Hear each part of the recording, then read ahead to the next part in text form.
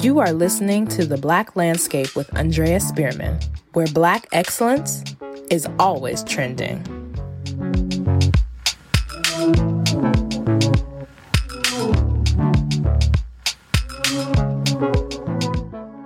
Welcome back. This is your host, Andrea Spearman, and this is the Black Landscape Podcast, where we engage with emerging and established Black leaders here in the San Francisco Bay Area.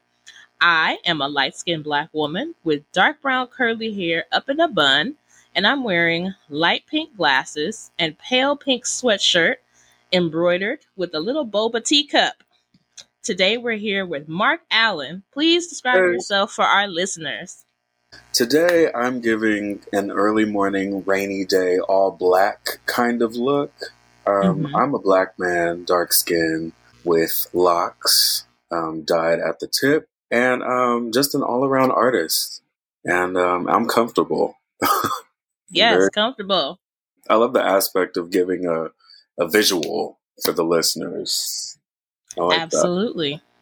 Absolutely. We never know who's listening, and we want to just give people a visual, imaginative representation of who we are. I first met Marc several years ago through a mutual friend, one of our previous guests, Shanice Whitaker, and have grown to know his work as a digital artist and photographer. But before we dive deep into that, can you give the audience some background about you? Like, where did you grow up? Where did you come from?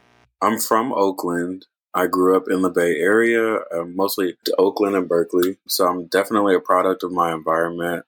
I've been an artist as long as I can remember. My earliest memories are just of blank paper and sharpened number 2 pencils. Like, that's always been what sort of gets me up, so to speak. I stay curious, and I'm always trying to hone my skill. So, were there any arts programs or specific arts academies that drew you in, or that you were part of growing up, that really set that spirit and that tone in you? Actually, yes. When I was younger, I was a part of MoCA, the Museum of Children's Art. Yes. Yeah, and so I did that. And I think I was even interested in art before I did MoCA, which is why my parents put me in MoCA. But I think that was my first sort of gallery experience. I think I was like maybe 11, but we had our little drawings on the wall, and that was the first time that the public, like people I didn't know, were seeing things that I made. And so that was a pretty impressionable experience for me. I love that. And see, that's why we have to encourage young artists. Absolutely. Yeah. Because that feeling that you get when you work hard on something and you take the time to really put thought into it, and then to see that final production presentation showing, the feeling. And actually, I think I was younger than 11. I think I feel like I was in kindergarten, first grade when I did MoCA. So I was definitely a lot younger than 11. I don't know why. You was a baby. Yeah, I was young when I did that. So, nice. But yeah, I was a kid. That is so great. That's exactly what we need. More institutions reaching out and encouraging the young people. Absolutely. I think the encouragement from older people who are in the field is what made the largest impression along the way to people who are actual artists and who actually love art. Because kids can feel the difference, not just within art, but in all subjects. Like, if you're trying to teach a child something that you don't fully believe in, they know that. They know that. So yeah, I'm grateful for the people I've had in my life. And were those people your parents, or or other like artists in the community who were Black and old, our elders? My mom is probably the largest influence, and she herself is an artist. She's a musician, as well as an educator. Most of her work surrounds anti-racism and dismantling those notions, but she's also an accomplished musician and composer. And so I definitely grew up around performance and stage presence and just showmanship, because as I was growing up, she was doing the Castaliers. which was the Castlemont kind of show choir in the 90s. Yes. Yeah, and they were, they were doing big things. They So my was mom, bad. they were, yes, they were. And so after Phil Reeder passed, my mom took over in the 90s. And so that's when I kind of came up around performance and entertainment. And so a lot of that is reflected in my work. So yeah, to answer your question, my mom was a major influence as a leader, and also my grandmother, who instilled a lot of that leadership in my mom. So those are my first sort of leaders. Black women. Black women, yes, absolutely. Yes. We're the key. We're the root. And we'll get it. I'm assuming we'll get into my actual art later, but you'll see in my artwork, Black women are really the blueprint for my work. Women are just so powerful to me because of the fact that women have been the most powerful force in my personal life. And so a lot of my work is reflects feminine energy and female empowerment. Absolutely. No, talk about it now. Say more. Yeah. Well, yeah, I mean, a lot of, so most of the work I do is digital, as you mentioned, but I also do watercolor work and resin art. And I think the most consistent theme across all of the mediums I work with is a strong feminine presence. I was influenced by a lot of strong females, but I also recognize that feminine energy in myself, and I like to express that. I like to express that in the best way I know how, and that's through art. And so a combination of my own energy and the energy that has been instilled in me through the most powerful people I know in my life, which are women. Yes. And so that's very much influenced in the way that I work. Absolutely. And being in the art scene here in the Bay Area, Yes. how do you see, or do you see other people also being inspired by Black women or women in general and allowing their feminine presence to be in the forefront of what they do? I think that, the answer is yes, largely from other women.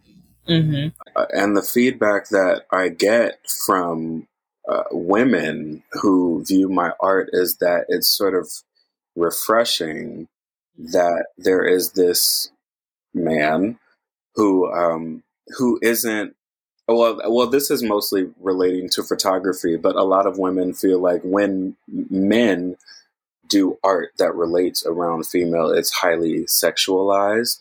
And even, especially in photography, when you have photographers who are directing women, there's a lack of rapport.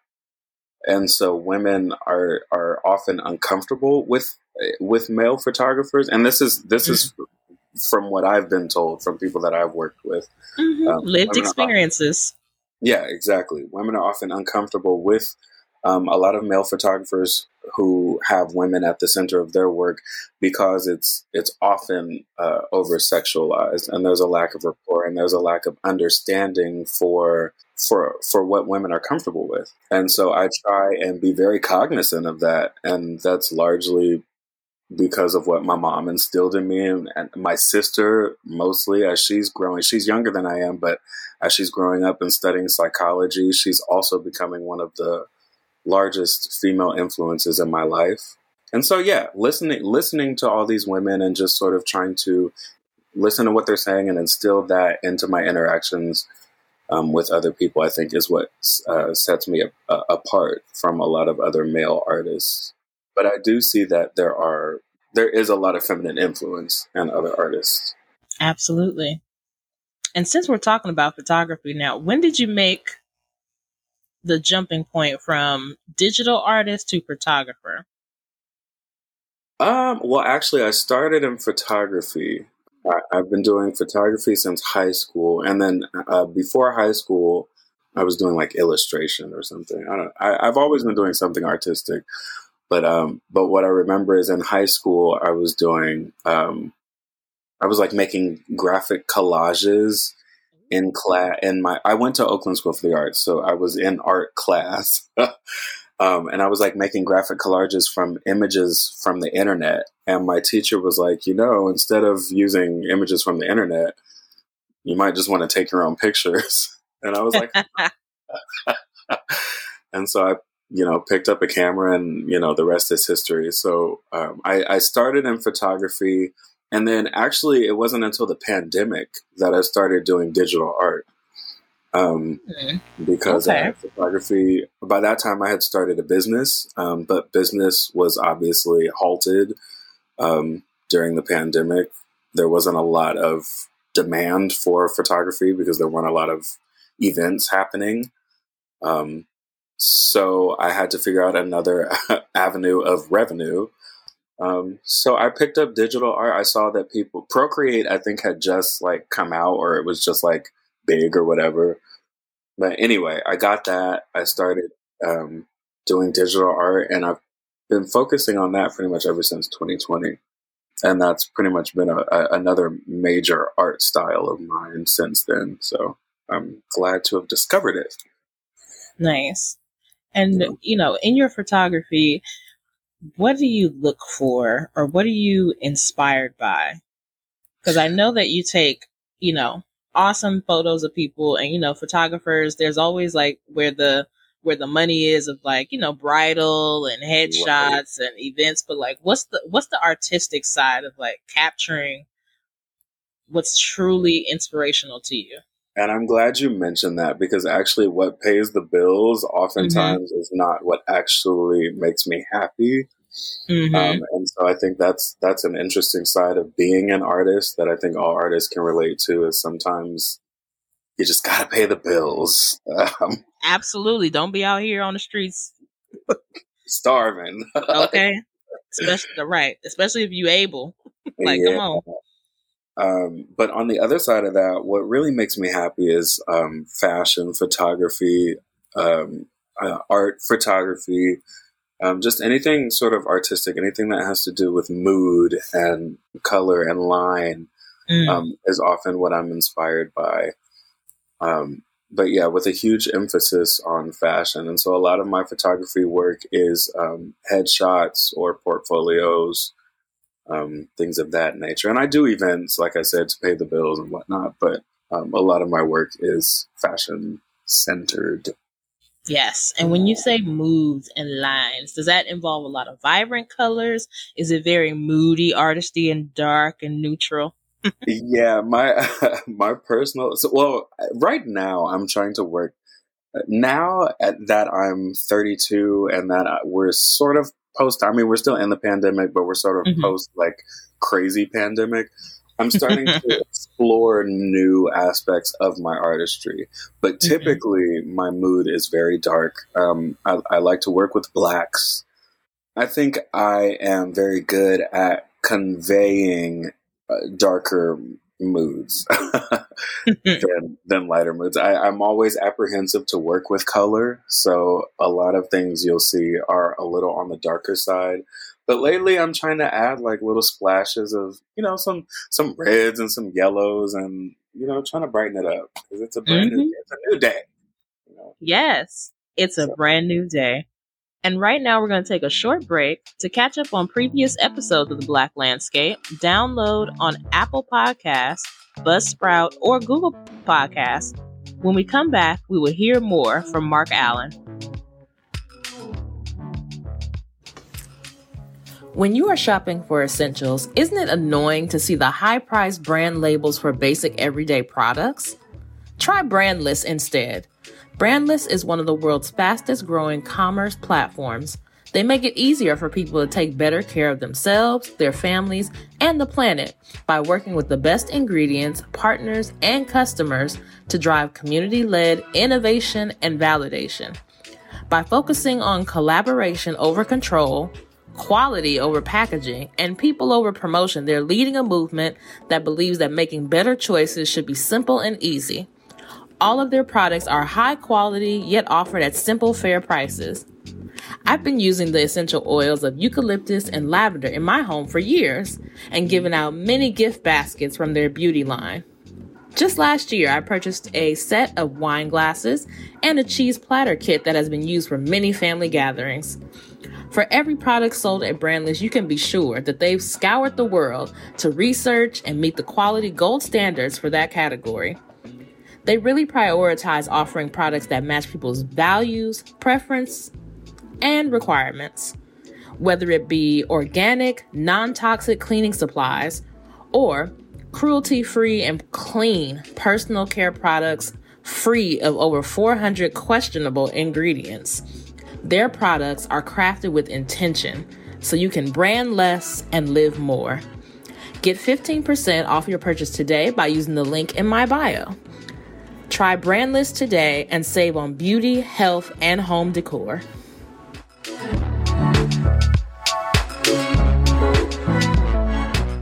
We're back with digital artist and photographer Marc Allen. That's me. So, Marc, I've seen your work and it's divine in its uniqueness. What are you currently working on? You just said that you were moving into some vibrant colors. What does that mean?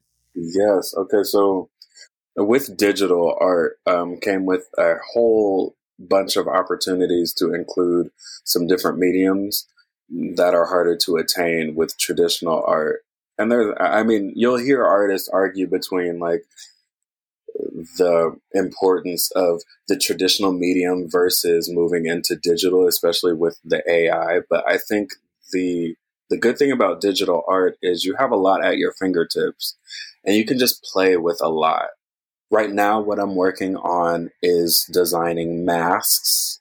I've also started 3D printing because I can't, I'm trying to do everything. I'm doing everything under the sun.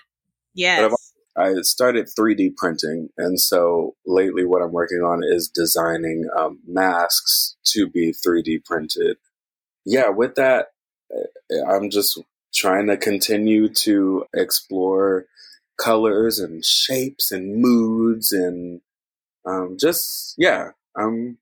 working on everything. And so I'm doing trap art. Come on, trap art. Yeah, I'll be showing a lot of new pieces there. And then I also have a brand release coming up around my birthday in February where I'll be releasing merch. I'll be releasing like apparel. So yeah, I'm working on apparel. Okay. Well, see, that's going into the next thing, like what's coming up. So when is the trap art event? So trap art is January 13th. January 13th. It's in San Francisco. Hopefully we can link the information because it's not all at the top of my head, but I know it's in San Francisco on January 13th at like 10 p.m. Absolutely. We will absolutely have this information in the caption, y'all. That means you got to read. And then the brand release in February, hopefully you all will stay tuned. I'll have more information on that as time draweth near, but that is definitely also happening towards the end of February, so be on the lookout for that. But that's going to be a huge endeavor for me. That's what we have to do as artists, take those big leaps. Mm-hmm. Well, I know that's what you are currently working towards and what's coming up next. What are some of your larger goals or dreams? We're talking dream talk now, y'all. Fashion design has always been a huge dream of mine. I really want to be able to put something on someone. I want to see someone wearing my art, and I think it's always sort of led in that direction. Even with like photography, with 3D printing, with digital art, it's all sort of been fashion based. And so I really want to move into starting to put some people in some stuff. Absolutely. I'm available. Yeah. Yes, absolutely. For fittings, for design, for shows, for print work. If y'all didn't know, listen. So I do look, for those who don't know, I have done a little side modeling, walking the runway here and there. Not a professional. Don't don't come for me. I'm not a professional. I've done it for the joy of helping others. Don't start looking for me now. Like, I'm available to support, to be to share the work once it's finished and be a part of your ongoing artistry. And if, if you are looking for some folks and want to spread the word about some modeling out calls or outreach, let me know. We'll definitely promote it here on the podcast. I appreciate it. So that's what's coming up. Yes. There are so many layers to you, Black man. And I'm trying to cash in on all of them. Trust me. Thank you so much for sharing with us today, Marc. Where can the people find you? You can find me on Instagram at mark.myterritory. But you know what? It'll be easier to just go to my website, www.markallendesign.com, and you'll find all of my links to everything there. www.markallendesign.com. Thank all of you out there for listening and supporting another season. This has been another episode of The Black Landscape, where Black excellence is always trending.